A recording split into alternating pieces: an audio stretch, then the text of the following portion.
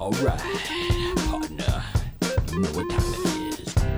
It's time for discussion with substance and the best visitors from Boise and beyond. This is the Side Yard Sidebar. Hey, welcome to another episode of the Side Yard Sidebar. Trev, you want to say something right away, I can tell. I do like Fred Durst. I just want to get that out of the way. You do. If listeners who don't know who that first voice is, it's Fred Durst of Limp Bizkit fame. Yeah. And if you don't know who they are, then that won't make sense. But if you know, you know. If you know, you know. I had to put that in there. So welcome to another episode. Glad you're here. Trev, you're with me, and we have Joe Burke here with us. And Joe, we're going to dive into all the good stuff. Creator, inventor, which one would you like? Which one makes sense? Because you're both. Habitual risk taker. There you go. Oh, I like that. Of the Ollie ball, which is so incredible. In fact, my boys will not shut up about it. So we're going to get to all of that, but welcome to the podcast. And Joe, if you wouldn't mind taking a few minutes to give us a short bio so the listeners can know a little bit about you, and then we're going to do a little quick Q&A after that. I like it. The short of it is, started out as a paper boy in Chicago, and not much has changed. I get up early before the sun, work your tail off, but moved a lot as a kid. I just love work. My kids say all the time, Dad, why do you got to do it? I say, I love it. I love work. You know, even when I worked at companies. But short of it is, moved around a bunch, college in New York, came out west, Jeep, mountain bike, and just started laying my own stake in the ground, building my own companies starting at the age of 21. Nice. Yeah. And now you're here in Boise, Idaho. That's right. And you moved here how long ago? We're month 5. Really? Month 5. Month 5. Do you like it so far? Love it. Yeah, we could move anywhere. Yeah. The company, one of the main company right now we have is entirely off the grid. As long as there's internet, we can move stuff. We work in 30 countries. Nice. And have distribution all over, but it's all done electronically. And we looked at Texas, we looked at Tennessee. My wife and I went to Germany. And we've been plotting for a couple years, saying where do we want to, because our kids were getting to an age where it was going to really matter. So we came up here a year ago for a visit. The kids shadowed schools. Then they checked out sports teams, worked out with some club teams. And I didn't think, it was cold. I grew up in the cold. I was fine with it. But at the end of the trip, they're like, we want to move to Boise. I'm like, all right, here you go. Listen, honey, I guess we're moving to Boise. There you go. Yeah. We've talked a little bit about you've done ads before. Yeah, so I feel like I've got a new one for Idaho. Better than Germany. We can start that. That's good.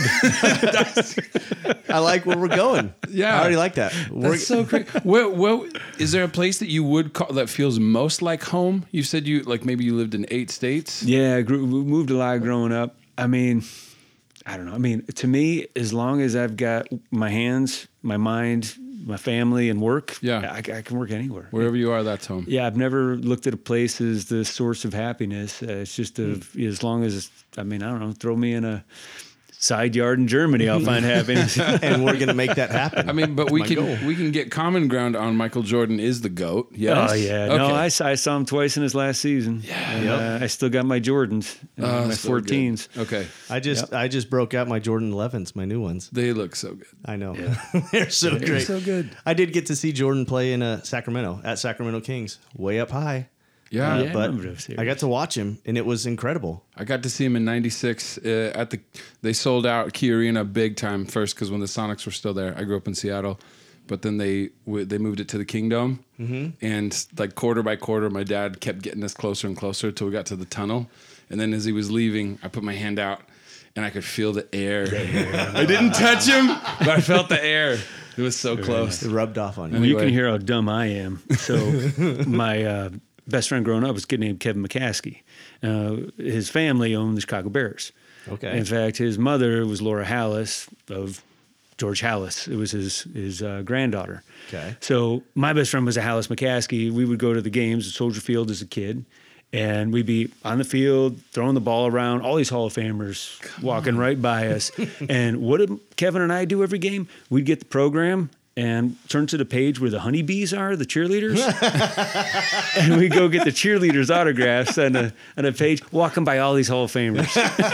Smart man at the Dummy. Oh man. Oh, that had to be incredible. It was pretty cool. I mean, at the time it didn't. It just seemed Right. like This is what you do. This is what you did. And yeah, no, he was. I miss Kevin. I mean, we used to spend our weekends fishing, catching crayfish, and every time it rained, we would get 2 5-gallon buckets and hit every window well in the neighborhood and fill them with salamanders and frogs. Really? And we'd go to his garage and dump them all over the garage floor.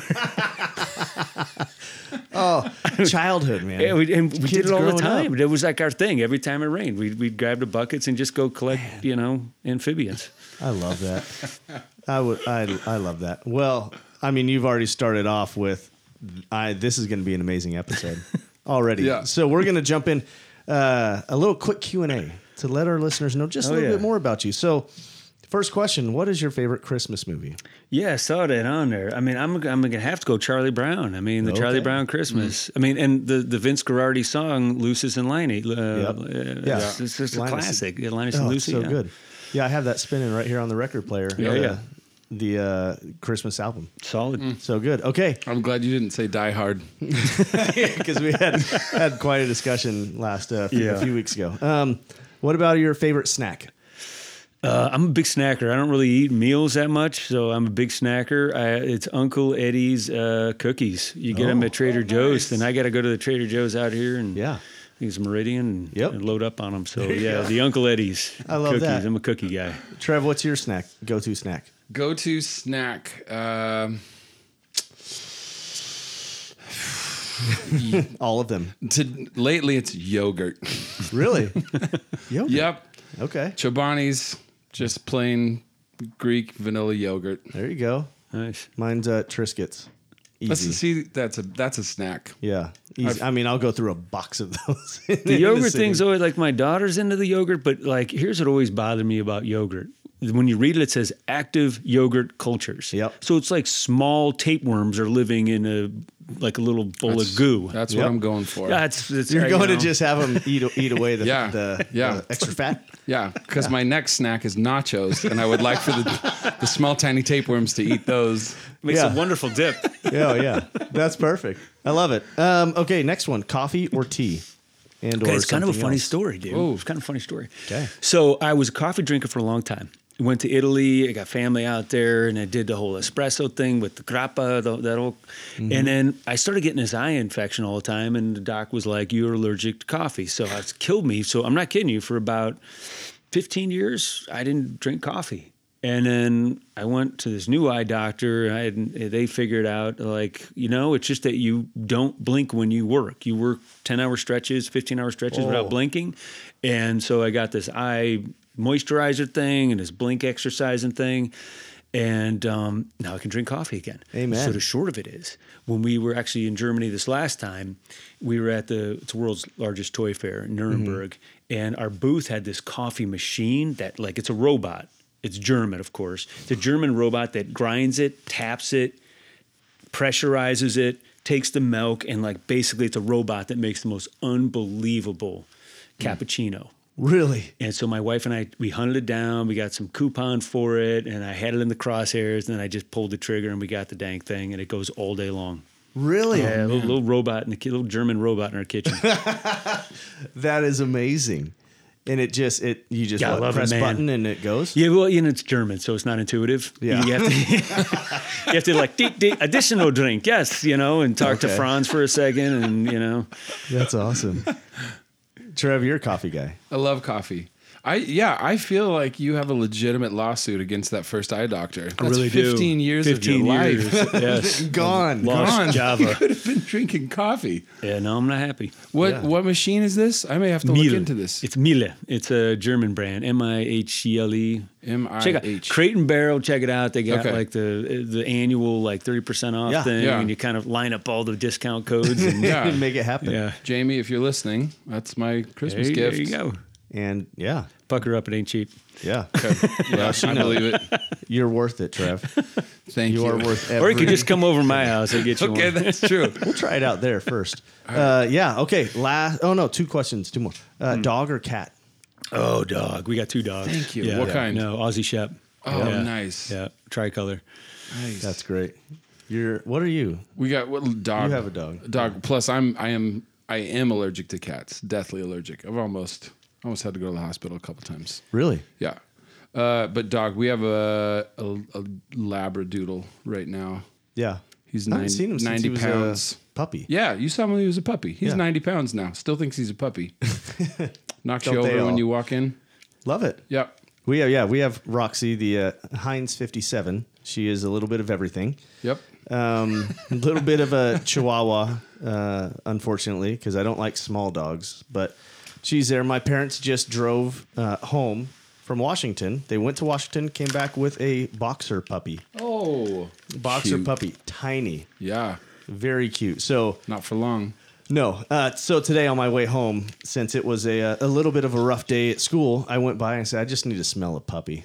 Just need to smell a puppy. There's that puppy smell. It's kind of like your Indian name. Yeah, exactly. so there Smells it is. puppies. Smells puppies. That's what I like to do. Smells much pup. So I'll come over and smell your dog. And then my last one. Hey, Joe? How do you like to relax? It sounds like you love work. What's relaxed to I you? don't, man. I just Yeah? don't. I mean, I coach my kids in sports. I love that. I mean, I love the heat of a game where I'm screaming in the middle of a game, not at the kids, but, try to encourage them, push them harder. I guess the only thing, I'm a big kind of fitness junkie. So Okay. I do mountain biking. I climb Whitney in a day. I love these kind of impossible things. But my favorite thing is the endorphin rush after just an absolutely idiotic accomplishment or workout. It's just that I will relax and do. And I used to call them caveman Saturdays. So I used to Yeah. run 8 miles, come back, jump in a pool, make a fillet, big one, smoke one, big 10-ouncer. No utensils. Just eat it with my hands off the Yes. smoker. And I just call it Caveman Saturdays. I had a couple guys that joined me on that one. That's awesome. What sports do your kids play? So my oldest is a volleyball player. She's 14, and she had the good fortune to train with Misty May, trainer. Yeah, and she's a little stud, 5'10" at 14. And then my 10-year-old Janie, I coach her in softball. So she's a switch hitter, righty lefty pitcher, and so that was a big deal for us because we traveled with a lot of these families and. I coached her in there. So meeting travel ball teams up here was a big deal. Yeah. And they've become very good friends of ours. So, James, David, shout out. Yeah, Tavis, nice. There you we go. travel with these families and it's really been a joy for us. Not only spend the time with the kids, but Yeah. have folks that, will tip a few after a tournament and it's a good time. Absolutely. Did you play? I was a college wrestler. Okay. Yeah, but I was a football and wrestling and baseball in high school, but then college, I don't know, like wrestling. I just like the kind of lone man on the island, Yeah, sort of one-on-one. mentality. So yeah, that was my jam. I don't think I would want to wrestle you. You can now. I'm not the athlete I once was. Right. I am a large human, but I still think I'd go down pretty fast. Did you? Total side note. Like Tennessee Honey. Go down easy. I also like Nate Robinson. Oh, yeah. Did you Yeah. watch the Tyson Roy Jones Jr. fight? I just caught the last week? highlights. Oh man, we watched it. Nate Robinson, excellent basketball player. Yeah. Not that great at boxing, but like they were saying, you can't play boxing. You have to know boxing. And he didn't know boxing. Neither did Jake Paul, the guy who he's had 2 fights, but he knocked him out pretty cold. And now Nate Robinson is a laughing stock of the NBA. Because I think I saw a little Instagram something about some guy. It's like Nate Robinson walks into a McDonald's and Nate Robinson wants his hamburger. Oh, you do? What are you going to do if I don't give it to you? It's just like he's lost all street cred. I mean, man. he's still an incredible athlete. I mean, how tall is he? I don't know. Yeah. 5'9"? That's me. 5'10"? I mean, the guy's incredible. And he can throw down. Yeah, like- he can. Yeah, okay. Anyway, well, that's cool. But he can go down like Nate Robinson. My new joke. like it. So let's jump in. We have the Ollie ball sitting right here. Oh, yeah. And friends, if you don't know what Ollie ball is, we're going to explain it to you tonight. You can hear it. It is, I swear, I mean, I want to know the whole toy story behind it because it is the coolest idea. I started watching some of the videos and then I was like, I need to know more. And I got one. I have one. The boys, you can color on it. They played inside. It's the inside ball. Yeah. And so I really want to know, how do you come up with this? And I think one of your videos said 100 prototypes. Yeah, that's right. Just crazy. Yeah. And so give us the Ollie ball story, kind of how it came about, and then we'll just kind of go from there. Yeah, the story, there's some dimensions to what I'm about to say, but it's very simple. Sure. It was a Saturday. It was blazing hot outside. My oldest, who's now 14, and I know when this happened because it was 3 months before my 6-year-old was born, so I know I've been at this for 6 years. It was blazing hot outside, and my daughter had just started playing soccer. So she's kicking a soccer ball in the house, breaking all sorts of stuff, and my wife's like, "You got to get that ball out of the house." And I'm like, "Ellen, we need to support her." I was like, I don't know, some kind of grandstand, her oldest kid, like, and then of course she kicks and breaks something else. I'm like, okay, get it out, get that thing out of here. So I chuck it out in the backyard, and then I come in very dramatic fashion, she's standing there in the middle of the kitchen, like not moving, and a tear rolls down. Just like a cartoon, I'm like, oh man. So she's crying and she's, upset that I was upset. I'm like, you know what? And I said to her, I'm like, how come no one's made a ball you can play with in the house? Yeah. Because growing up, my parents said, don't play ball in the house. There was 3 of us boys. We were at my sister, and we were always hitting a ball or throwing a ball, coming up with something. And so that day began a quest. And I said, you know what? Let's make a ball you can play with in the house. And she just kind of looked at me and kind of smiled. And I'm like, all right. So I got a balloon and painter's tape. And I just started goofing around with a ball. And I'm like, well, there's got to be weight. It's kind of like, yeah, but it's like a balloon is too light. And this thing, even though it's like kind of thing, I don't know, it just wasn't right.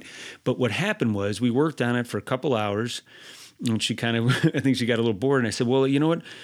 Let's study. So we studied the weight, size, and dimension of soccer balls because we were looking to make a lightweight soccer ball. And then once we figured out the weight, we had to figure out what we had. She goes, I like the weight of this one. So we got in the car. We went to the post office where they have those sensitive scales, and we weighed it. Okay. And I still have a picture of that day of the ball with a Sharpie marker on it with the weight, size, and dimensions of the thing. And so that was the beginning of a quest, which said 5 years ago, my kids were playing ball in the house, breaking things. It set me on a quest to create the ultimate indoor play ball, a ball you can play within the house and won't break anything. Yeah.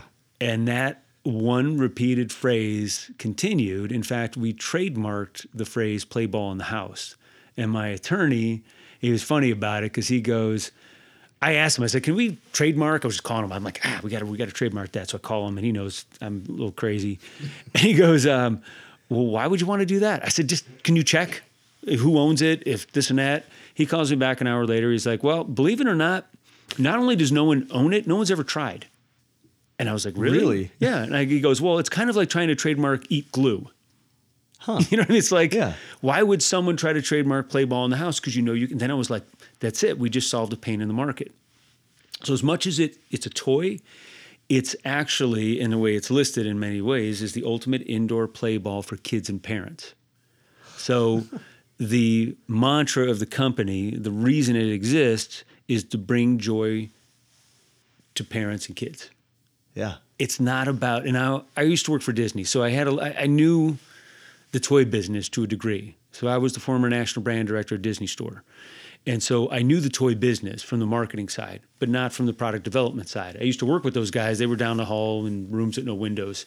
And we would, sort of mash up, and they would figure out how we were going to take Wall-E and make a toy out of it and how we were going to market it. So I knew that part of the business. But I also knew that if I could come up with the right combination of a ball that you could hit in the house, guaranteed not to break windows, then we were onto something.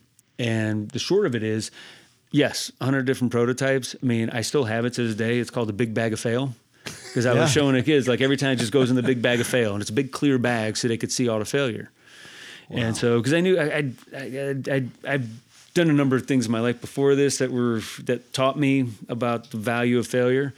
And so I wanted them to learn it. So I kept taking it. And it got a little ridiculous because then my buddy, once I had this thing figured out, I said, can I patent this? He goes, really tough to patent a ball. It's like been around forever. Mm-hmm. I said, but what if I did this? And I put a camera inside of the ball to show what it was doing to absorb shock. And he goes, yeah, you can patent that. We got our patent fully done and issued in less than 18 months. Wow. Yeah, once the examiner saw the video of inside the ball and what was happening, and that it expands on the inside, and the coefficient of restitution is what absorbs all the shock. It was pretty, I wouldn't say simple, it's expensive, but it was a simpler process to get the patent issued at that point. And then you just go. And then you go here, and I'll tell you, a lot of it came down to trial and error, and it was kind of like using the world as a test lab. So I would take, there was a kids like childcare center at the gym. Mm-hmm. And I love playing basketball. That's like one of my things. I can run like a Labrador for like 5 hours playing hoops. And so what I would do is I'd take the kid to the kids center at the gym, and they got 2 hours, and then I can go play basketball for a couple hours. So I came back and I would bring the prototypes with me. And I'd say, here, take this, and I wanted to see if the kids would play with it because I'm like, there's my free focus group. Absolutely. I probably shouldn't tell you what gym chain this was, but it's all right. It's gym. Yeah, but it was because a lot of toy companies at Disney would have these focus groups, but it's like, it's not real. They're like, the kids know they're being watched. Yeah. At the child care center, they're not. They don't know. So I would do it. So I'd keep giving them all these different ones. I'd watch them. I'd come back and this and that. This one, the 12-inch, I'll never forget it. It was blank. It didn't have anything on it. It was just a white prototype. And I brought it like this, and I walked into like the lobby of it like this. This one's a little underinflated. I walked in like this. Every kid, I'm not kidding you, like fish food to the top of the aquarium. Oh, yeah. Just ran up and wanted to see what it was. Because people always think there's helium inside of it. It's not. It just weighs less than an ounce, and it gets their attention. So all these kids run up. And I'm like, okay, wait a minute. So I let them take it in, and I knew the girl. She didn't know what I was up to, but I don't know. She knew it would shut my kid up, so she did it. So he goes in there. I come back after 2 hours of shooting hoops, and I see Jameson. That's my son, and he's running around. I'm like, I don't see the ball. And so I'm like, I said, where did you see this ball I brought in here about yay big? She goes, was that yours? I go, yeah.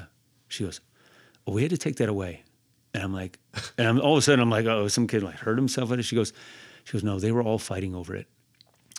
Yep. And I go, bam, that's it. and honestly, that's the configuration you're looking at. Man. Yeah. And that's when we knew it. And then the serendipitous thing is we tried all these different materials, and I found this material. It's a form of flash spun olefin that I was looking at it white. I'm like, well, we got to get this thing printed, and I'm using markers on, and I'm like, whoa, wait a minute. Why do we have to print it? Why don't we just put cartoons on it and have the kids color it in? Have the kids do the colors on it. And that was another sort of, it was like a Watson moment, like Alexander Graham Bell. And it was just one of these accidental things that happened. And there's a lot of accidents that happen to make this happen, but it's paying attention to the failures and the accidents is how we got our patent and how we won Toy of the Year, 2020 Family Choice Award. We won at the Oscars of the toy industry, Toy of the Year. We got Boys Life Top 19 toy. We got Best Product of the Year, Top 12. And it's just, I mean, we only applied for one of those. The other ones just sort of came. Really? Yeah. So, that's what I wanted to point out to people. 2019 Toy of the Year. Yeah. That's a pretty incredible category, thing. Yeah, it was. And I tell you, here's the coolest thing, is they do it in the Javits Center in New York City, and the Toadies, they call them, Toy of the Year Awards. It's the Oscar of the toy industry. It's all, black tie affair. All the biggies are there. Hasbro, Lego, Mattel, we're sitting next to these people. And that night, my mother went in the hospital. She had a stroke in Chicago, and we end up, we go there, we go to the reception, and they put us at the front table. And I'm sitting there at the front table. I'm like, wait a minute. I go, either these are really bad seats because I'm staring up at the stage, or we got a shot at winning this. because there were 7 other nominees. Okay. And so we were sitting there, and I really never thought about what I was going to say other than I knew I was going to say what I said at the beginning, which was 5 years ago, our kids were playing ball in the house and breaking things to send us on a quest to create the ultimate indoor play ball. And that was a mantra that I've told people, and people ask what I did. I always say that phrase, even before I had the thing figured out. Yeah. And so, that night they called us, Toyota Air, Ollie at Victory Sports, with my wife and my patent attorney was with me. and my wife, we go up on stage, and the first thing I said was, 5 years ago, our kids were playing ball in the house and breaking things. It sent us on a quest to create the ultimate indoor play ball. Man. It's pretty wild. That's a wild love trip, it. man. Yeah. That is so incredible. I to backtrack that coloring idea. My son and I, Joan and I, have been coloring. You know those? I don't know. They're just color books, like updated adult color books. He and I go through 12 to 13 pages per night of just coloring because it's so relaxing. Yep. And then I brought this home, and he begs me to color this stuff. And I'm not joking when I say he looks at it and goes, "This looks like it was printed on there." The texture of that. Yeah. And What did you? What's the material again? It's flash olefin. Flash phenolphthalein. Yeah, It's incredible. It is. So Jonah's been. I mean, the boys are fighting over. Yeah. How are we going to decide who gets to color? Let's throw it. Whatever your thumb lands on, that's the section you color. That's awesome. And then again, no joke. The first night they're like, "Can I play?" I said, "No, I'm coloring." Like they. Yes, love it. They wanted to play with it, and I said, "No, I'm coloring." And now you have to wait 5 minutes so it can dry because you better not smear this as you play with it. And they were not very happy about that first night. It's incredible, and it looks like we're using standard markers. Yeah. It looks incredible. Try highlighters, glitter markers, and I'll give you a few Easter eggs for your listeners. Please. So there are 3 hidden bugs, ladybugs, on the ball. Okay. Not so much hidden, but you got to look for them. And those represent our 3 kids. And then there is a Stegosaurus. So a guy, Gary Pember, a guy who helped me out a lot, just an awesome dude. This right here, his boy is on the spectrum, on the autism spectrum, and loves Stegosauruses. And I remember talking to him about this at the time, and I says, I want to put something on there for your boy. And that's for him. And then there's a lot. So the other crazy thing about this, so my book at the same time, which I wrote in 48 hours on a train, has 5 distinct sections to it. 3 of those sections are the stories on the ball. Really? And they represent 3 stages in everyone's life. Wow. Yeah. That's amazing. Easter The only eggs. person that ever asked me about that was the buyer from Target. Really? Yeah. That's Interesting. I was actually, my boys and I were looking through, and it really is. You look at it, and it's not just cartoons. I mean, there is more going on. Yeah. And so we were looking at that, and he's gonna blow it up, make it nice. That's how easy it is, Trev.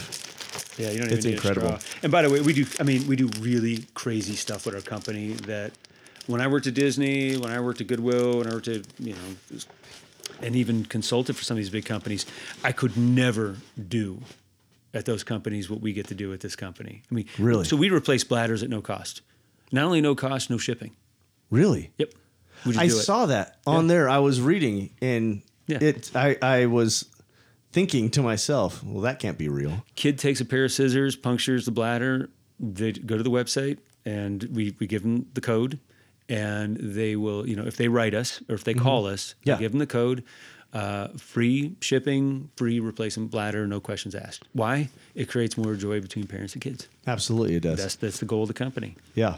It's crazy. That's so great. I can just tell, the way that you're talking about it, your family. This is so. There, you've got so much joy, and I love that you have a why behind everything. And it feels like there's a why behind everything. It's That's great. Exactly right. The ball. Can I say this? Yeah. So you showed me the video, and at first glance, I was like, okay, it's a ball. This is an incredible invention, and it's so simple, but it takes so much time. I can only imagine to create something perfect, and it feels like this is close to as next to perfect You as said possible. it. Yeah, you nailed it. And it does look simple, but there's, sometimes things that look simple, you'll never know how difficult it was to get there. And it was so difficult to find the right balance. Because originally, to get something this light, because I knew the dimensions it needed to be. Yeah. And it was always the thinking that it had to be a one-piece ball. So there was a guy that owned a patent on this material that I really liked, and he was, I don't know, he was difficult. And it was the right material, but he was difficult. And there was some problems with that construction, but it was, there was actually a guy, so I was mentoring at the time at a university, and I love go-getters. Yeah. So I mentor a lot of kids. And so I was mentoring at a university, and I asked one of the professors, says, you got anyone in the engineering department? I need to run some computer models on materials. And one of the materials that were in this was found through that computer model. And it was just, but again, and I paid him, but it was about leveraging every available resource you can. Yeah. From focus groups at the gym to even our marketing. I mean, I'll tell you another secret that we do too. So early on, a lot of people kept saying, oh, it's a beach ball, it's a balloon. Right. So what we did is every time I found a negative comment about it, I would DM them. And I said, look, you probably think it's a beach ball, but can I send you a free one? So I said, I'll burn 100 like this. I said, I'm going to burn 100 balls this way. Yeah. And so every time a negative thing, I DM and I'm going to say, hey, can I send you a free one? They became our best evangelists because they were haters that all of a sudden were like, dang, this thing's pretty good. Yeah, and they're the vocal haters. Exactly. And they'll turn around and be vocal. Yeah. It was pretty cool. is. Cost It me is. 100 balls. Someone asked, that I showed him a video of my boys playing. Isn't that a beach ball? Yeah. No, it's Nope. not. Yeah. It is very different. And they were like, okay, so I'm taking mine to school tomorrow to show some of the teachers.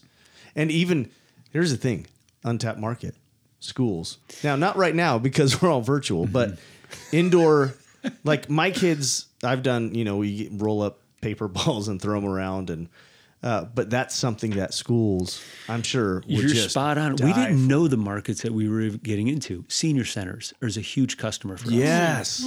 Because of mobility issues. Yeah. Grandparents. So we went on QVC. So I don't know if you've ever seen the movie Joy, but it's pretty accurate. But we went on QVC and I was on there live, and it was really interesting. They have a producer in your ear the whole time, and they're doing real-time sales. So you can hear everything. Really? The producer is basically guiding, and they have something called retail sales per minute, and that's how they measure. And there's a metric. I'm going to give away their trade secrets, but Sure. it's a lot of money per Sure. minute that is considered a success. And I said, we're going to double it. And, they were like, oh, we love your enthusiasm. We think that's great. And I said, no, I'm telling you, we're going to double it. So we get on that morning, and I can see the live feed, and they're showing it on set, and the thing is totally deflated, and the woman is like really struggling with it. And the producers in my ear is like, okay, we're going to put you on. And so the first thing I said was, 5 years ago, my kids were playing ball in a house. And just gave them the whole story, showed it to them, colored it in. And then I hear the producer in my ear, keep going, keep talking. And he's saying 1,000, 2,000, 3,000, 4,000. And then I talked about grandparents. I said, and it's true. One of our best customers is grandparents because they buy them for the grandkids because they're, again, mobility issues. So if they can sit on a couch and play with their grandkids all day long. And it was funny, that whole experience, because he's in my ear. When I said that, he goes, they're buying multiple units. They're buying multiple units.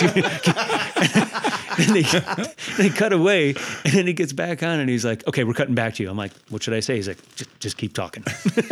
Really? I could tell you, QVC, and I'm a former Disney guy, unbelievably professional, high level, high consumer experience company. So impressed with QVC. In fact, when we were done, they ordered a lot more. Really? Yeah. So love working with them. And That's again, awesome. the organization itself from top to bottom, extremely classy, well run. You have to go through all this training just to be on the really? Every claim that is made that you see on screen has to be cleared beforehand.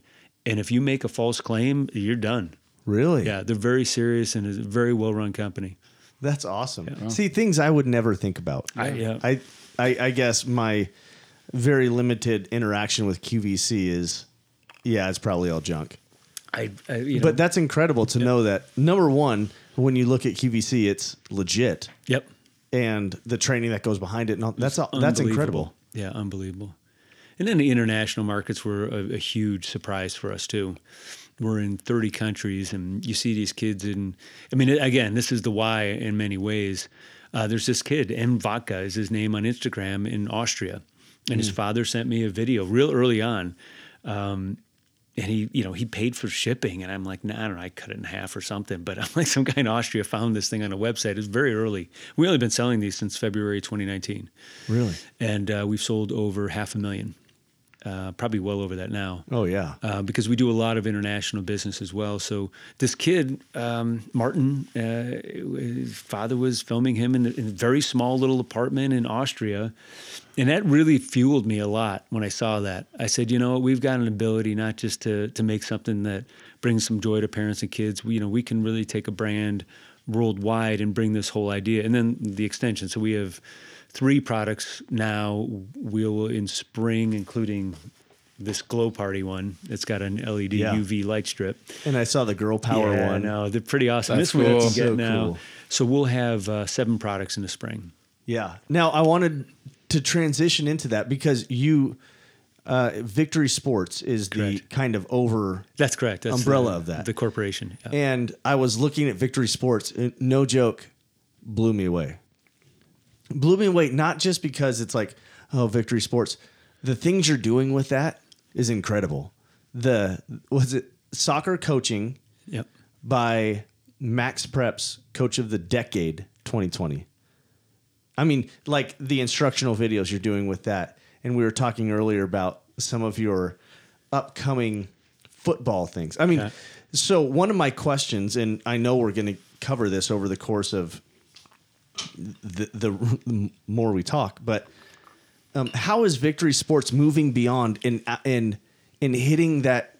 I guess what I wrote down is how are you using Victory Sports to further your goal and reach? And that's kind of what you were talking, but where are you going with It's Victory a Sports? really good question that nobody asks.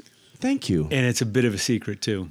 Oh, all right. So because, I don't know, I got a lot of this from my mom's side, the Italians. There's a lot of crazy, eccentric, like lion tamers, race car drivers on my mom's side. That's why I love Italy. Love it. I get my business sense from my dad. But initially, even in the early days of the company, even when I was writing the provisional patent, I wanted to create my own competition. I knew people knock things off. I knew people steal stuff all the time. Right. So what I did was I created 2 separate entities, two separate brands. So Victory Sports is full force indoor training. Ollieball is full force indoor play. That's the category we created because the category doesn't really exist. Full force indoor play doesn't really, like a Nerf kind of is, but you can't really throw a Nerf in the house. No. That thing's going to break a lot of stuff. Right. Yeah. And so what I wanted to do is 2 separate brands so people would look at it going, oh yeah, someone already knocked it off. So, Right. And so now the Max Preps 2020 Coach of the Decade, Yeah. fortunately, is my brother John. That's incredible. Thank you, John. Yes. Leverage another thing. Yep. And he'd been very involved. He was a big part of the early stages of this because I remember the first time I said, hey, what do you think of this prototype? Because I remember when I was talking to him about this, I said to him, you know, what properties would you look for? And he said, you know, if I could have an anti-gravity ball, that's what he said, because he said most kids will quit soccer by the age of 12 because they can't master the skills. And he said the secret to soccer is bilateral training using both feet equally well. Right. And he says the problem is kids get frustrated because they can't juggle the ball. He said if I had an anti-gravity ball where they could build confidence, and I go, well, does that exist? He's like, no, it's all junk. So that was a really key piece of this thing very early on, because again, all I did was close my eyes and I knew what it was and what it looked like. It just was chasing down the materials, the configurations, 100 different prototypes, the big bag of fail, all that had to happen to get to the place where what was in my mind was real. Yeah. It's crazy. I watched you have some of the, well, there's training videos, but even at the bottom, I was seeing the workout every Yeah. day. What, 125 bilateral, Yep. something like Yep. that. And I was like, come on, let's go. Tell my son, hey, let's do this. Yeah. And it's football, it's soccer. And I was thinking about like, okay, beach ball, the weight is different. Yep, correct. The feel is different. Different material. And The so Flight when is you're- different. Yep, it is. It's a the different flight material. so when you're thinking about juggling a soccer ball or whatever, it's you can't just grab a beach ball and juggle it in the house. It's not accurate. But this one Correct. is. And what's funny, you could hear the crunch of it, and Yeah. that's the crunch core. Yeah.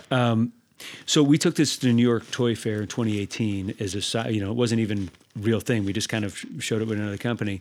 We brought one of my brother's athletes who wasn't a big juggler. She started on day one. We filmed her. She got 5 juggles out of it. She ended up with 265 consecutive bilateral juggles by the 3rd day. Yeah. With this thing. Wow. And it translates. Now, what we did is another Easter egg with it, again, because I'm like, if we can print what we want on here. If you look at the ball, there, on one of the panels, it says start. 100 bilateral one-touch half volleys, and there's a little dot. There's 4 different trainings on here, 4 level trainings and videos that go with it. If you mark off all the trainings, take a picture of it, put it on Instagram with the hashtag victory, we make an additional donation to U.S. Top Soccer and Street Soccer USA. Amen. So we try to achieve, reward achievement. And this actually just shipped today to Dick's Sporting Goods. So this will be on the shelves Really? for this Oh, wow. Christmas at Dick's Sporting Goods. Yes. So part of the reason I wanted to get you on here is because, I mean, for me, Christmas time is crap. I mean, they get toys that are not worthwhile or the kids are going to throw out soon. Yeah. This is not that. Nope. And when we think about, hey, Christmas is coming up, we're locked inside. We need, like my boys, they need to get outside. I'm blessed with a larger backyard where they can go play. But some people, I'm thinking about some of my students, some of the people I know, they're in apartments. This is, and I've told quite a few of my parents, student parents, hey, by the way, go check this out. Because if you need something to keep your kids going, I got the product for you. And one of the dads goes, well, I guess I'll have to break the no balls in the house rule. I said, it's different. Did we talk about the commission structure here? No, I didn't. This is all free. This No, is all free. I'm already thinking of my wife. She teaches 5th grade, and the same thing. Yeah, she's got kids in different places that I think this is a great. We're gonna buy a bunch of these. It's a great give them out. idea, but the idea that you're rewarding things, and again, it's so cool. It's so And smart. they can go out and get it. I mean, we have a Dick's here. What are the other stores that Ollie Ball is in? It's in Target, CVS, Hobby Lobby, H-E-B, what's in over 20,000 retailers in the U.S. Toy Town locally here. Yeah. We are in over 1,000 toy stores across the country. We love the toy stores. In fact, when Yeah. COVID hit, that was a big problem. We lost that 95% of that business went away overnight. Oh, Yeah. And so we've been doing everything we can to try to help them. But yeah, Target, we're going into another massive retailer in the spring that I can't talk about yet. Sounds great. But let's see, we are, Hobby Lobby, the big ones, Hobby Lobby, CVS, And we're Target. we'll be in 2 retailers that start with a W in the spring. Nice. Now, I went to Toy Town. And checked this out. And the general manager, I said, hey, I'm looking for your Ollie Ball. And she goes, we don't have any.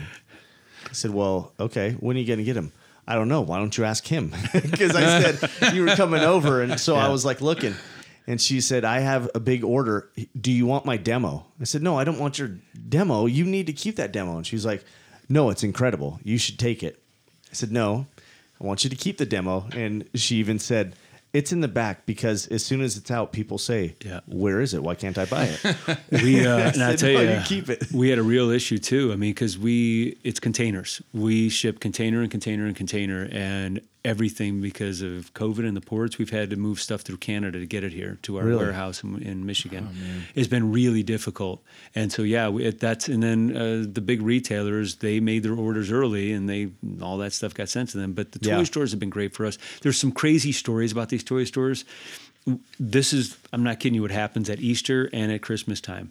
People take reservations for them, and the minute they arrive, people buy them out of the case pack, meaning they never get on the store shelves. Really? They're like, basically the store owner will say, they'll be here on Wednesday. People show up on Wednesday for them, And then they're like, wait, we were just unloading. And we're like, we don't care. Just take them out of the. So they said, we've heard this in many stores, is they sell the demo. People will want them so bad. They're like, but it's already colored in. It doesn't have a box. So they're like, I don't care. I want it. Really? So it's really, these toy stores is really how we got started, because people, again, when you see the video, it's like, oh, it's a beach ball. It's it's a balloon. But these toy stores are great because they play with them in the store. And the second, we go to when we were doing trade shows, we were doing trade shows all over the world, in London and in China and all over the U.S. And internationally, my favorite thing is going to these international trade shows, because you see someone walk by, obviously speaks a different language. I just throw them the ball, just float it to them. You spin it, float it to them. They think it's something big that's about to hit them. And it falls in their hands, and they put this smile on their face. And then I walk up to them, I hand them a marker. And they look at me, and I look at the ball, and they color it in, and they just go, boom. Yep. And if that is a retailer, the sale's done without a word. Yeah. I mean, the sale was done as soon as I got a marker. Enough so that my boys were like, can we play? No. I'm going to color. It is. It's incredible. So, I mean, I feel like we could keep going. Like Victory Sports, if you need anything, I'm going to link it, but even just go Victory Sports, and it's spelled Victury. Victory with a U. Yes. Why? See what I did there? Gosh. Yeah. Mm-hmm. Got it. Deep. So yeah, Victory with a U. And go check it out. No joke. I was on there just like, this is incredible. Yeah, we've had some great athletes. We've got Joe Maximora, who's Soccer Hall of Fame, Laura Sesselman, medalist from Canada, Vittorini. If you're a soccer fan, we've got some great athletes on there that's got videos on there. And again, there's so many things that we didn't know. Like 12 and under, it's illegal to use your head. Oh yeah. In a soccer game, because it's the concussions. But if you don't learn how to train correctly, then you got a problem. So we have these coaches that buy 12 of these at a time for their whole team, because there's no impact on the head. Right. That's so great. Did you reach out? Did you just send them an ollie ball? Like, how did you get in touch with some of the? A lot of those contacts came through my brother. Oh yeah, yeah, of course. Yeah, he's really he was an All-American soccer player, and so he was. He's deeply embedded in the soccer community. But some of them were lucky. I mean. A girl I was mentoring, her next door neighbor was Tish Venturini. Was on a women's national team. It was her next door neighbor, and she brought her. I go, well, here to give her some. And she brought it over. She, I love it. That's and so cool. We filmed with her and her daughter at her house. So it's just you put yourself in harm's way, good things happen. Yeah. Habitual risk taker. Back to done. Now we were talking beforehand, and it was. I guess you were the idea. Like, I had some people at school say, well, how did you get this guy on? I said, I reached out. That's right. I reached out. And that's how most of our guests, visitors, happen. It's like, hey, I want to know more about the solid ball. Like, I was so psyched to learn more. And you just, let's do it. Yeah. I was so excited. No, you were smart to do so. And I'll tell you, the successful people I know that I've reached out to, just cold, through LinkedIn direct message, you'd be surprised. People that are that seek, that build, that create, that dream, they're all about sharing. And I mean, so much of what we have here is because I shared it. I didn't hide it, saying, oh, I've got to make sure no one steals it before I just said, hey, I'm just going to make 2 different brands because I know someone's going to steal it anyway. Let's have them think they stole it. But I shared this thing with a lot of people. Our neighbors, they were saying our neighbors would be like, oh, can you make one of those for our kid? And then when we got the 12-inch one, that's when the neighbors were all going, okay, I need like 5 of them. Yeah. And that's when I said, okay, now we really got to ramp up what we're doing. I love it. So I'm going to transition to what I think may be one of the most important parts of this is your family. Yeah. Because what you're doing is engaging with your kids. Got to imagine your wife is an incredible lady who is encouraging, patient, all this stuff. So when I think about this and launching all this stuff, and you told me we launched this, I was still doing other stuff. Yeah. You're working with your kids.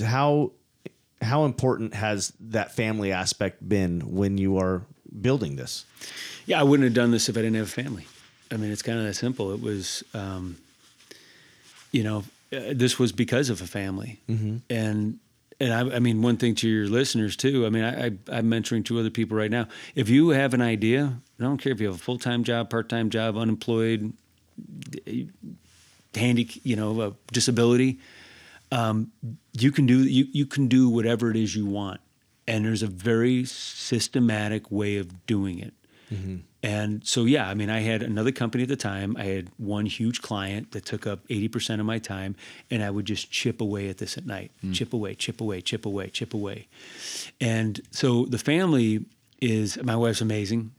I'm not a big name dropper, but it's one of my best friends for a long time. Right, we're almost 30 years now. Is the actor Jeremy Renner. Okay. So Jeremy and I we used to go to Barney's Beanery, right there in Los Angeles, because there was a Pop-A-Shot right next to the girls' bathroom. And so we used to play skins with Pop-A-Shot. I'm like, off the ceiling, off of this. And, we used to bet $1 a skin. That was like a thing, but it was the greatest spot because, we could sit at Barney's, play Pop-A-Shot, and we could see every girl that walked in and out of the bathroom because eventually they had to go to the bathroom. Yes, they did. And I see this girl in Los Angeles with she had like a American Eagle sweater on, jeans and hiking boots. Walk through the bar to the bathroom. I mean, which is not what you usually see. And I looked at him. I go, that one. And he's like, what? I'm like, that one. I'm going to marry that girl. So she comes out of the bathroom, and I go, hey. She's like, what? I'm like, I don't know. I just got to talk to you. She's like, okay, about what? I'm like, I don't know yet. Habitual risk taker. Yeah, a little bit, yeah. Dude, yeah, that might be the correct characterization. And so that night, it was, it was history from there. I mean, we were married 6 months later. 6 months? Yeah, 6 months later. Come on, Pop-A-Shot in the bathroom. Yeah, Pop-A-Shot in the bathroom. And popping some shots. There you go. So, yeah, that was it. And she's, so at the time, she had gone back to school to get her master's. Her entire career's been in behavioral therapies, children on the autism spectrum. And, she was a professor at Cal State Fullerton for 10 years. And on the way up here, when we were moving here, I said, just apply to Boise State. She's like, I want you to just do it. So our house was still getting worked, the house was still getting built. And so we went up to Coeur d'Alene, which was amazing. We took the camper and the kids. We just kind of traveled the whole state of Idaho most of the summer, which was amazing. And she had a video interview in Coeur d'Alene with Boise State, and she spent 3 hours on the phone. She's like, they offered me a job. I'm like, so she right now is a professor at Boise State University. I saw that. Yeah. And I want to talk to her. I've seen some of the work she's done, and I'm like, oh, yeah, she's amazing. She's incredible, and the work that she's doing is, I mean, and I can't even imagine how that's going right now, like virtually. I'm sure I could learn a lot from her, reaching some of my students that are kind of in that zone, I guess.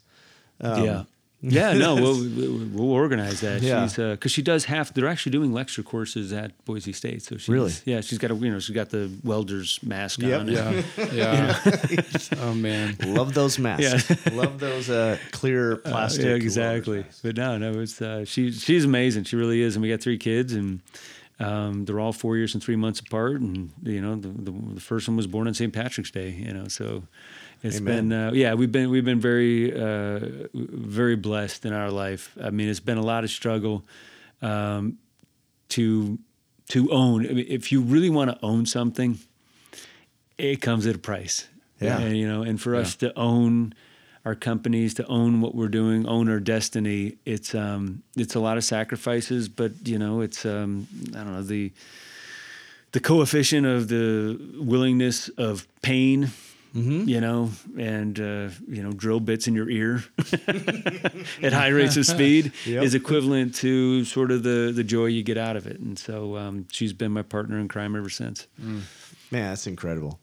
I love that. That's awesome. I love just seeing that idea of work going forward, working together.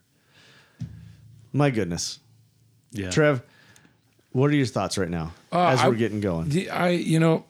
I've been fascinated with Disney for a long time. It's probably one of my dad's favorite places on earth. And it's not just the place. It's just they don't miss anything. There's not a single detail that they miss, you know, and they think through everything. And so I'm just interested in how you even got started at Disney, how that's impacted maybe some of your thinking, some of your business ideas. And yeah, Just a good question. So my first full-time job was a national brand director of a teen fashion company called Wet Seal. It's gone now. But I remember it, though. Yeah, I remember Wet Seal. Yeah, the lime green mini skirts. We used to hang out at the mall when we were younger. There you go. There it is. That's not kind of the equivalent to pop a shot in a Yeah. Well, yeah. in a bathroom. Hang out next to Wet Seal and Orange Julius and see if you can get a date. Put it in a blender, and there you go. And you got the 90s. There you go.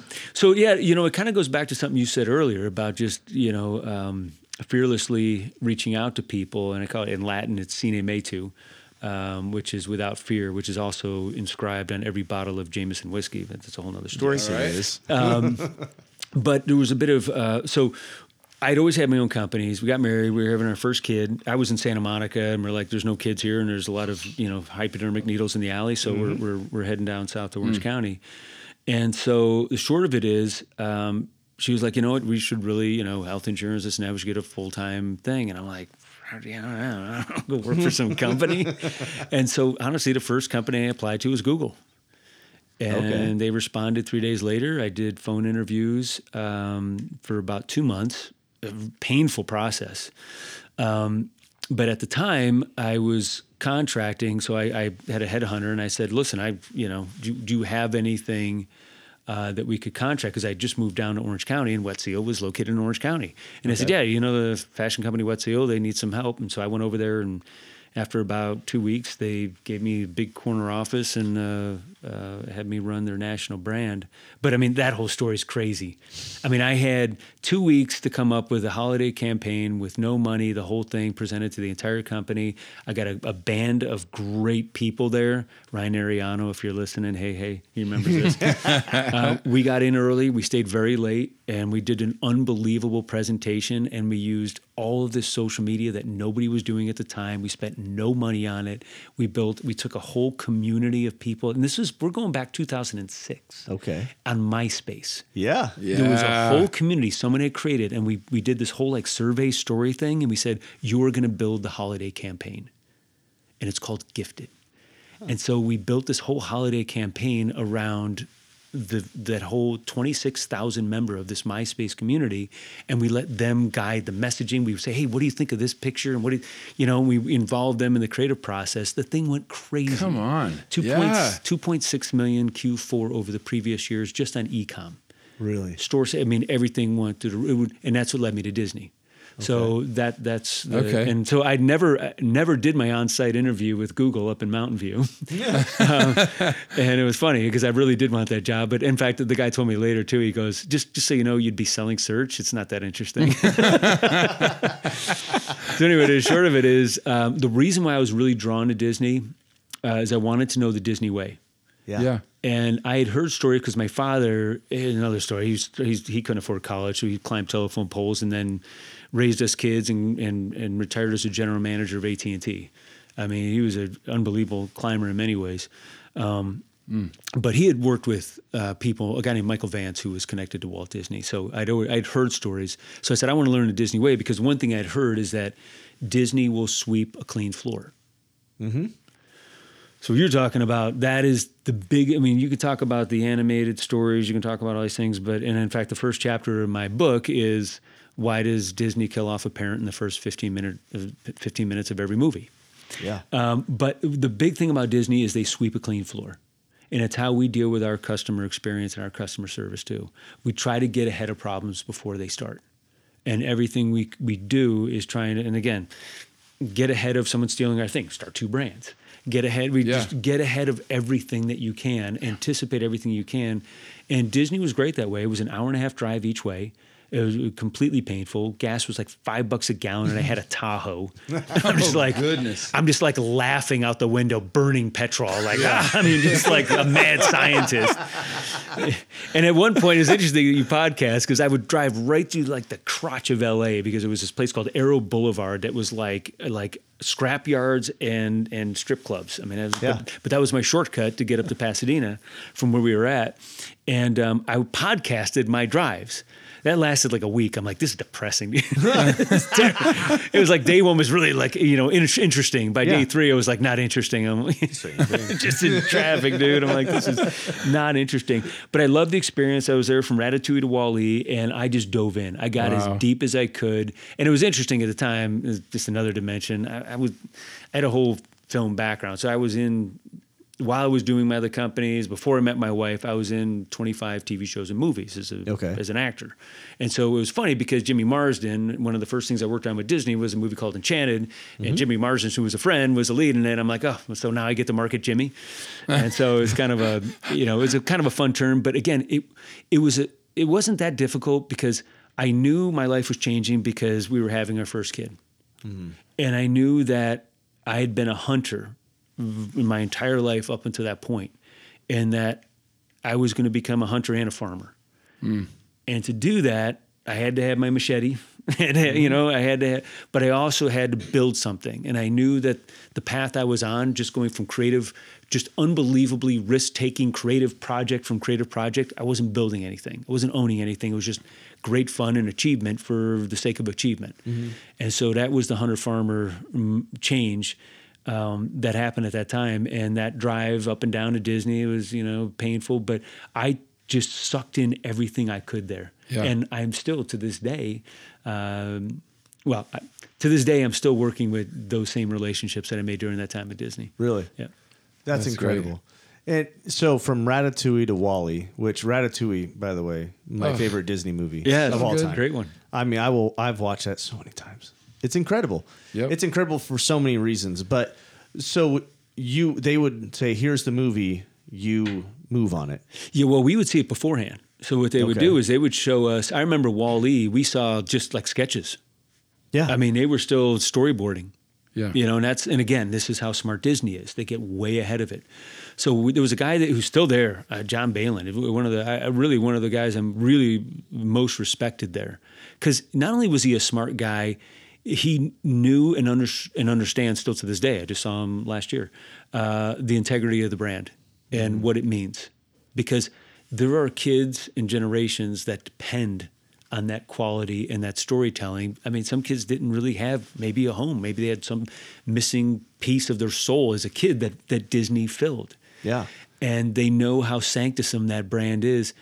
And that is what I really got out of that experience there. And really being able to take, we would, again, like Wall-E sketches early on, you'd see this stuff.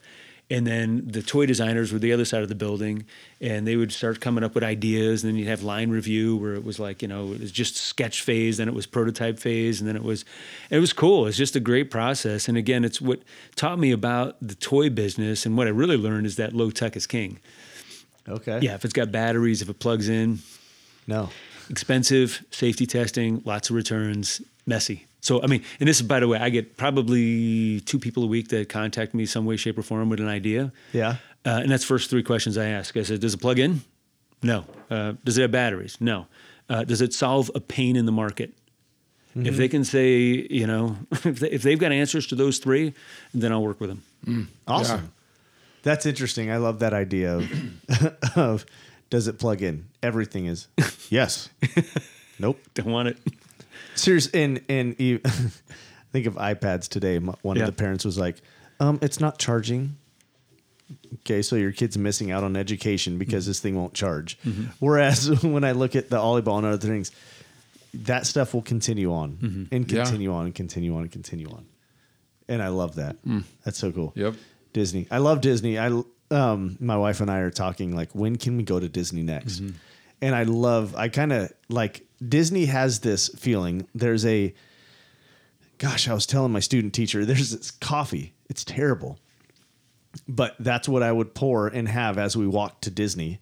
And so now anytime I taste that coffee, I think Disney. It takes you right back. It There you takes go. me back to standing in line, drinking this coffee. That's not great, but it leads me into Disney, right? And when you talk about sweeping a clean floor, perfect. And I want to Yeah. go back there because, and I told this on an earlier podcast that one of my bucket lists was going to Disneyland for the Christmas time. And last year, this time of year, my friends kept sending me pictures. Remember, we were here last year, Thanksgiving.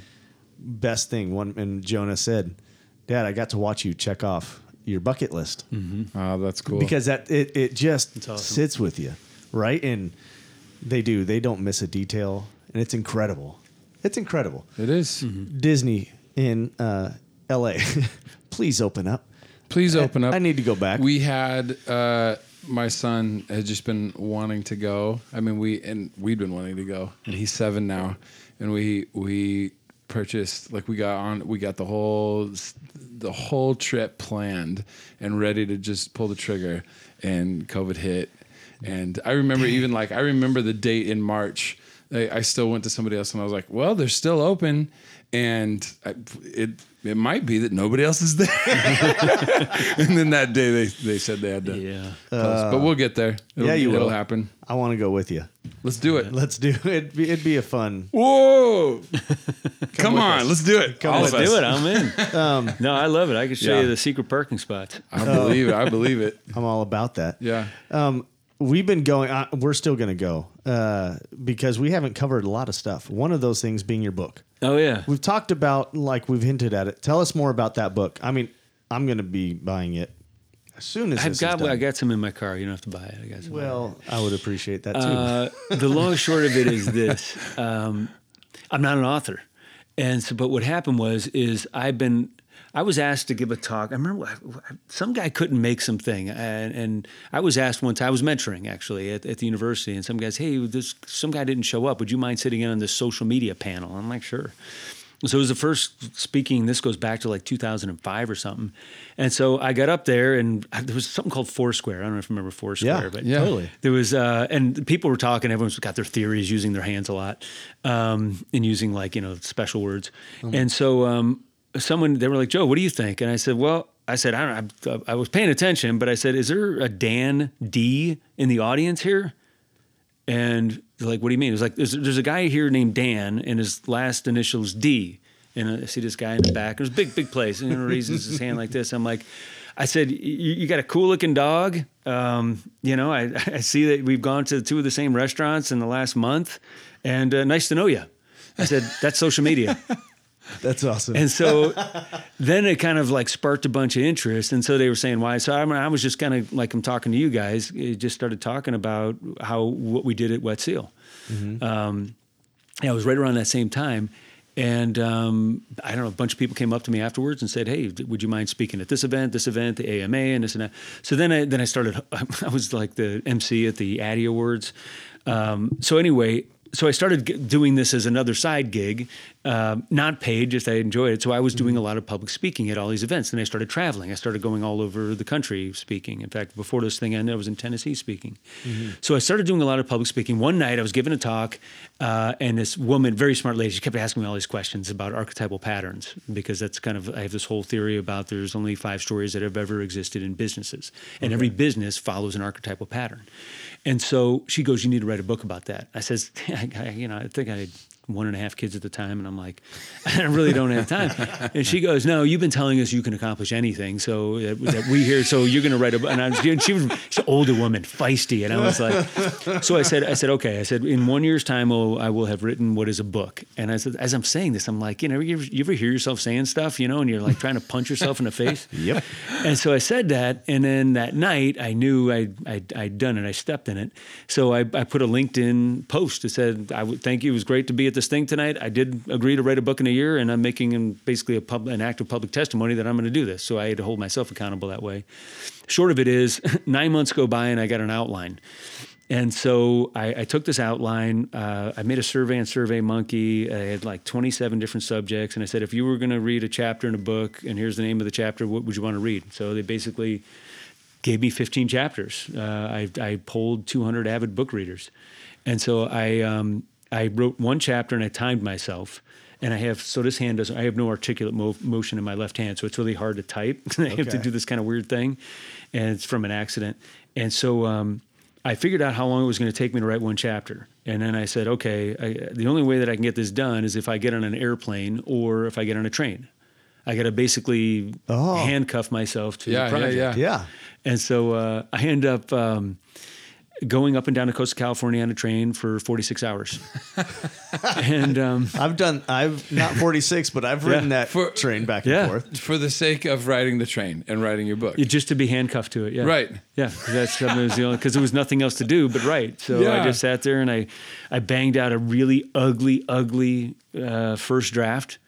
And I got a hold of this lady who self-publishes books. I was like, I'm just going to self-publish this and check this off. So I sent it to her and pay her like the deposit. And she goes, you know what? You should really send this to publishers. It's pretty good. And I'm like, I'm trying to check the box. I'm not an author. And so I end up sending it to 2 publishers and I get 2 offers. Man. So the first, I was at my wife at a baseball game and the email said, I said, you know what, you read it. Because I you know what I mean? Yeah. And then tell me what it says. So she goes, well, okay. She's like, good news, bad news. Good news is you have an offer, there's a contract, and there's upfront money. She said, the bad news is you got to write 2 books. Oh. It was a 2-book deal. I'm like, I'm not an author. I was just trying to check this off my list. So anyway, the book did take 46 hours to write. To work with the editor was more than 46 hours. Yeah. So when we went through the editing process, but I was focused on simplicity and I wanted the book to be raw. I said, I don't want a polished book. Yeah. Because, it was organized, it had chapters, but I said, there's a lot of statements that are there's a lot of like just straight body blows in the book. And again, I didn't want to write this ethereal, like, oh, me sitting as the author, because I'm not an author.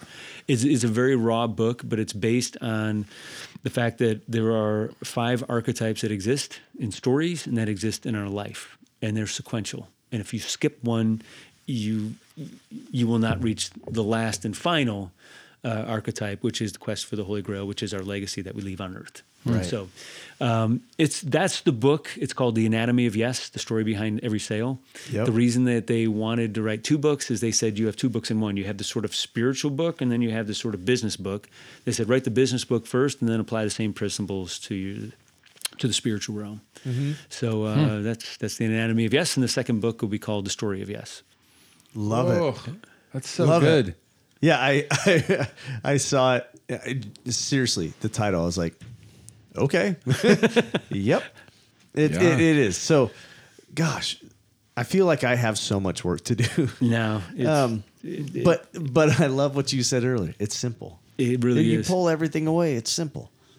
Trev, it's simple. It's simple. One of my favorite movies is Ocean's 11. Yep. And the original. And I feel like I love this. One of my favorite scenes is it's Brad Pitt and George Clooney, and they're trying to find one other person, and they're talking about Saul. And he's like, oh, you could ask Saul. He's like, he won't do it. He's got ulcers. And he goes, you could ask him. Oh, hey, I could ask him. I mean, like that. It was that simple. Yeah, I could ask him. So he asks him, and he does it. I mean, it's like this is just the idea of like I think so many people get a whole long list of why not, and this is why I can't do this. No, go do it. Just try to do it. Go do it. Yeah. Yeah. Which leads me into any advice for people like Trevor, you're always thinking, always going. I'm an Enneagram 1. You guys are 3s? You get it done. I talk too much. I think too much. Or It's fine. Or even, me, I'm thinking, okay, what's the next steps for this podcast? Because I love doing it. What's my next? Any advice for people who are kind of sitting on that fence of something that, hey, this could be great, or they haven't pulled the trigger yet? Anything you would tell them to do? Yeah, I'd say it's it's in the book actually. But I talk about victims and deliberate creators. Now, there are true victims in this world. There really are. I mean, I don't want to water down what that word means. But I do think people are imprisoned often by fear. Interesting. I mean, if you want to talk scientifically about it, and if anyone is experiencing any type of fear, understand it is a brain chemical called cortisol, and is in your brain. And it occupies the same space that serotonin and dopamine. So there is a constant battle in your brain every day between fear and enlightenment. And when you're feeling fear, when you're afraid of something, that's a brain chemical called cortisol. Yeah. Know that that's all it is. And that dopamine and serotonin are far more powerful. And that's all it is. Yeah. The best advice I would say is, if you, like I said, you got a full-time job, you got a part-time job, you have no job, you have a disability, whatever it might be, you make the decision once. So with so many things that we've done with the family, with even the example of the book or even the ball, it's just you make the decision once that you're going to do something. And the first thing you do is that becomes who you are. I'll tell you a good example. This kid, J-Ro. I gave a talk in Dallas, and he said, hey, I got I do guitar lessons. What can I do with that? And we got talking, and within a year, he got out of his garage, got a small storefront. And I said, look, like your podcast. I said, look, you can make money all day long teaching people how to strum a guitar, but what you really need to do is inventory. But you don't want to buy guitars. You want to do consignment. He turned his garage guitar lesson into $1 million+ business in less than 2 years. Oh, wow. Really? And every 30 days I talk to him. And I says, I will talk to you in 30 days. If you've done what I've asked you to do, I'll talk to you in another 30 days. And I mentor a number of people this way. But it really comes down to, are you willing to endure the pain necessary? And this is in the book as well, and I do this when I give a lot of my talks, is that I will say to the audience, does anyone here have a dream? And it's usually the person that is really, the hand comes up immediately. And people cry every time. I bring them up and I say, what is your dream? And in fact, the last one, when I was in Nashville, this one, she goes, I want to own 40 properties. And I said, okay. I said, here is a pen. And I said, here's a piece of paper. And I turned around and I said, I want you to write these words on this piece of paper in front of this big audience. And I said, and then I said, put your name in, am willing to make the necessary sacrifices to own 40 houses. And I want you to sign it and date it. Then I want you to take a picture of it right now. And I took a picture, a selfie with her in front of the whole audience. And I said, I'm going to text this to you. So now you have my contact information. I want to hear about your progress along the way. But if you're willing to, share this image and this dream with everyone you know.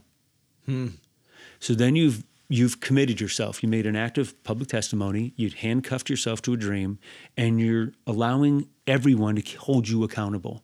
Your friends, your family, the universe is now aware of your dream, and guess what? They're going to help you.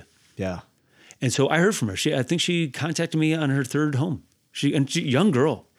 She goes, I now own my third home. And she's smart. She was investing. She found properties to buy and rented them out. I guarantee at this point now, especially with the market the way it's been, she's probably up to 10 homes, and she's probably still in her 30s. That's awesome. So that's my best advice, is that I hear people all the time, yeah, I got this idea. And if you take the half hour of time it takes to commit yourself to it, Right. it will be, it's, I'm not kidding you, it's no different than taking a hot branding iron and marking yourself, because it doesn't go away. Yeah. And people will say, even in the middle of this thing, I was 80 grand of my own savings into patents, trademarks, and building prototypes. And people were saying, I had a bunch of guys that I knew professionally, a group of business owners, and they were like, so you're trying to make a ball that doesn't bounce? Is that what's going on here? And you will hear people all the time and it's mostly because they didn't do it. Yeah. You'll get the venom. You get the venom from people that will make you doubt yourself, that will either they will try to convince you out of it. They'll do all sorts of stuff. But if you're galvanized and cemented to that commitment, and you're willing to make the necessary sacrifices, the world will help you. Yeah. I love that. Yeah. It really is. Reaching out. You don't have to keep this if you don't want to, but I have a question. Do you find a correlation between, or a connection between, fear you talked about with cortisol and hope? I don't know if you've ever thought about this. It's two sides of a coin. So and here's a great example. Every great ad you've ever seen is fear and enlightenment. Think of these great ads. You know Bounty, the quicker picker upper? Yeah. Okay, you know that ad is still running today? Yeah. You know what it is? It's the quicker picker upper. You know why it's such a brilliant ad? Oh, here's a coffee stain. Here is your paper towel that falls apart in a pulpy mess. Here is the Bounty, the quicker picker upper. Look at it, just saves the day. Fear and enlightenment. It's very simple. Help, I've fallen and I can't get up. Right? You've seen the thing, right? Absolutely. Guess who that commercial is geared towards? It's not geared towards Granny. It's geared towards the parents. Yeah. Because of the guilt they have leaving their mother or father alone. Yep. And what does that say? Fear and enlightenment. Fear. My mother or my father is going to fall down and die and I won't be there. Enlightenment. There's a thing that hangs around their neck that if they press the button, they won't die. Yeah. So fear and enlightenment and every great campfire story has the same exact archetypal pattern. So the book, and I talk about this a lot, is about archetypal patterns, which comes on Carl Jung through Joseph Campbell. I have my take on it, my interpretation of it, and it's the 5 archetypal patterns. There's the 5 archetypes in the Anatomy of Yes. And to me, that's what I've seen. Those are the recurring patterns that I've seen. And when you really distill it down, everything is fear and enlightenment. And it's simple as, so this panel right here is called Dragon and Treasure. And so here's the knight. And if you notice the knight, it's a pencil. It's not a sword. Yep. Basically what happens with that archetype is slay the dragon, get the treasure. It's a very simple archetype. And just about every movie uses it in one way, shape, or form.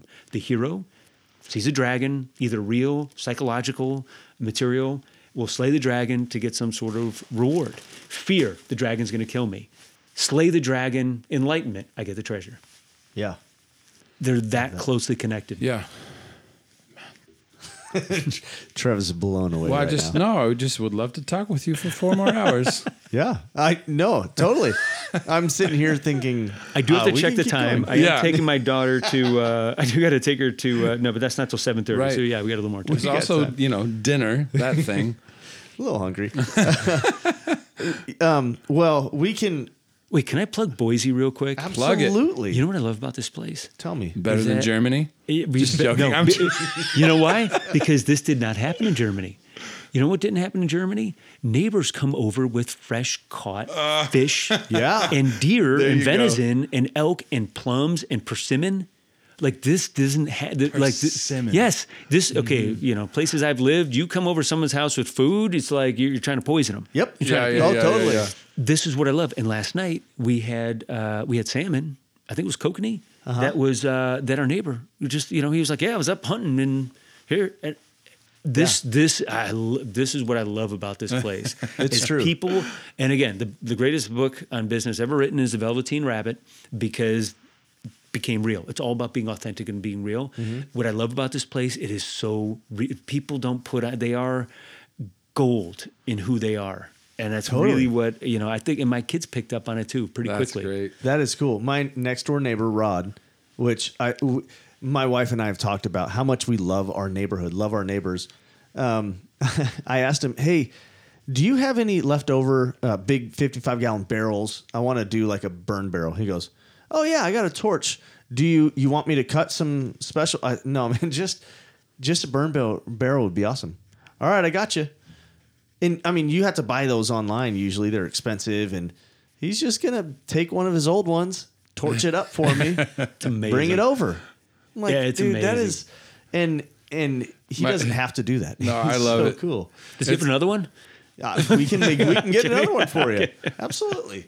I put my lights up, Christmas lights up the day after Thanksgiving. That's really early for us. But as I was doing it, I was up on my roof and my son's up there just being very dangerous, but having a blast, not helping me at all. But I had a conversation with like 5 neighbors because like old Jerry walks out and he's like, "Oh, you putting your lights up? Oh man, now you got to do it, Dave. Hey, I see you, Rodrigo. You better get your lights up now." We're having this whole conversation while I'm on my roof, and it's just Our fantastic. cul-de-sac is like is. that. Yeah. No, It's great. It's, So it's great. gold. No, absolutely. You can plug Boise, we may have to have follow-up interview, like interview number 2, because we can keep going on. But one thing you talked about was the mountain biking. Oh yeah, that's legit. And I wanted to ask, is the mountain biking better, different in Boise than in California? Because we've had Tyson come on, and he is a mountain biker Extremist. extreme All extraordinaire. right. All right. So tell us, mountain biking. You said you had a Jeep and a mountain bike. Yeah, that's right. I moved at that's Yeah. all I owned. I had Yeah. like 3 shirts. Were they So- long? No, they were no. You know what they were? Champion sweatshirts. I went to college there in you New go. York. So Back in it was the Champion day. sweatshirts, and I They're would back. back then it was the hot deal. Yeah. But and it's back again. Yeah. But okay, so mountain. Now, by the way, I'm a bit older. So my first mountain bike had like the poly. It was chrome moly frame, the bullnose bars, and it had like the little rubber poly, whatever it was. You know, the little shock absorbers. Yeah. I mean, it wasn't suspension. It was not full suspension. But I would say, and I've done some. You know, I've hit Moab. I've hit some legit spots around the country. Yeah. And I would say the first thing I noticed about Boise that was different is I'm like, wait a minute, there's a pump and tools right there, Yes. and no one stole it.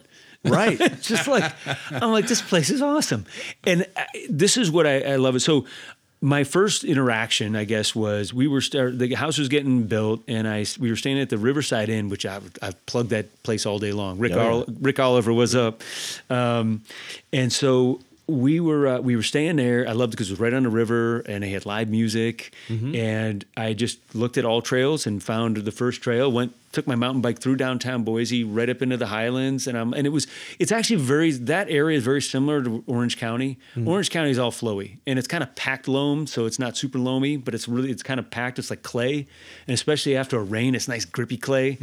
So it's very similar to Orange County, because one thing I didn't realize about Boise is that it's the high desert. You know, most people hear of like Idaho, they're like, oh, it's like the Midwest. It's like, no, it's the high desert. So it's a whole different, not only climate, but terrain, like the dirt's different. But what I love about like Eagle Island Park. So by the way, a lot of Californians, and I guess I consider myself one because I moved from there last, but I've lived in 8 places. A lot of Californians move, especially Orange County people, move to Eagle because it looks exactly like Orange County. Oh, really? Yes, because it's flat. You see the hills, and the stores are all the same. I mean, you swear it looks the same, and it's almost identical. And Chino Hill State Park, I used to go to from my house. So I would just take my mountain bike and go 2 miles on my Strava right up to Chino, and I would go, ride Chino. So Eagle Island, that Eagle State Park, the bike park, is just like Chino Hills, only they got a pump that, that no one takes. And it's got Storm and Mormon, which is actually a great track. I love that. I love that track. But I haven't really, Coeur d'Alene, when I was up there, that was legit and it was woodsy. And I like the woods. So I got a buddy who's creative director at Apple. And so I go to Santa Cruz. I go without a bike because we go to Santa Cruz factory, rent a Bronson for $40 and ride to camp. Yeah, it's good. That's good awesome. secret. And so, in fact, he just got, what did he get? Oh, he got some ridiculous bike. We were just up in the Redwoods actually over Thanksgiving with him. But so that, I haven't done bogus spacing yet. Okay. Okay. And now there was many times that I was trying to get up there, and of course my neighbor, like the first day we move in, I'm like, oh my gosh, he's got a mountain bike. I'm like, hey, what's going on?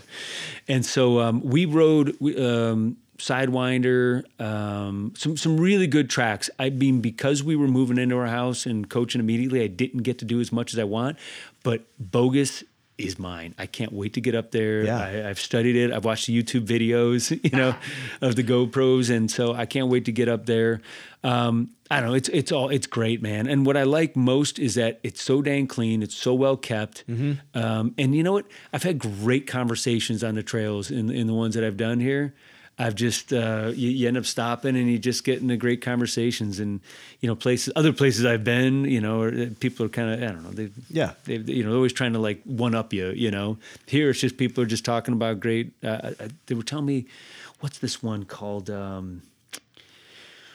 It's not chocolate. It sounds like Chucker. Okay. I don't mountain know. bike? Oh, Tyson's going to listen to I this and keep be like, hearing oh, some come great on. ones. Yeah. And so, I mean, I'll buy beers after if anyone wants to show me some of the Sanctus some trails, man. Tyson's down. I'd be down with that. It would I'll be contact fantastic. him quick. Yeah. All right. He knows all of them. He's part of the group Bamba. It's changed so many times, but he knows them all. Oh, I'll hook you up with that's a him. big draw. He is all about that. I haven't mountain biked because I don't know. But I you look should. like a mountain biker. You got Thank the you. beard. You got Yeah. alcohol. I mean, I do. that's pretty much all it takes. Is That's now all- you just need a bike. Hey, I have the biking shorts, so I could just meet you guys for beers afterwards in my biking In your shorts. biking- I would love to do that, and then just drink Perfect. with you. That'd be fun. Yeah. Well, Hey, Trev, we got to let him get to where Yeah. he's going. Any last minute comments, or are we just going to save them for round 2? Maybe round 2, but man, it has been a pleasure. Yeah, I my loved pleasure. getting It to know really you. has. yeah. Yeah. So, friends, we're gonna keep plugging Ollieball. Yes. I'll put up pictures. I'll put up videos of my kids playing it. Put videos of me playing with Ollieball and seeing how many times I can juggle, all that stuff. But Joe, honestly, it has been an honor Yeah, and man, just it's my a great honor. time Yeah. hanging out with you, hearing the background and the amount of thought and kind of deliberate motions that you put into place. Yep. Thanks for reaching out. Yeah. And honestly, I mean, the reason why I like speaking and talking is that I know in many of my quests. Next time, I'll tell you about my 20s. There's some Yeah, yes. Absolutely. in many of my quests, I always did look for mentors, guides, masters. I can tell you, I'd love to tell you the story about the founder of Herbalife. He's a very good friend, and there's millionaires. I know billionaires. This guy has more money than all of them, and Really? you would never know it. And how he spent it is so special. But that's I would say the reason why I like doing these talks is that I hope somebody hears something resonate in my words that resonated from someone else that I learned it from. Mm-hmm. And probably one of the best things that was taught to me, and I'll save that story for the next time. The guy who slid me a 6-figure check across the table, and I got to say no to him, is to own it. Yeah. You own this. Side Yard is yours. Yep. It's your brand. And that's the first step in everything. And then really, in terms of happiness, I built a number of empires for people. I worked at companies and helped build those empires. But until you own your own empire, doesn't matter how small it is, doesn't matter what its intrinsic value or its valuation is at that moment. But if you own something, you now are a member of a very small and elite club of deliberate creators in this world, and you will be surprised at the people that show up. Yeah. So that would be my best advice that really didn't come from me. It came from many people before me that instilled it upon me. Okay. Yeah. Guys, we're doing round 2. And I'm so excited. Again, honored. Trevor. Yeah. Thanks for joining. Yeah.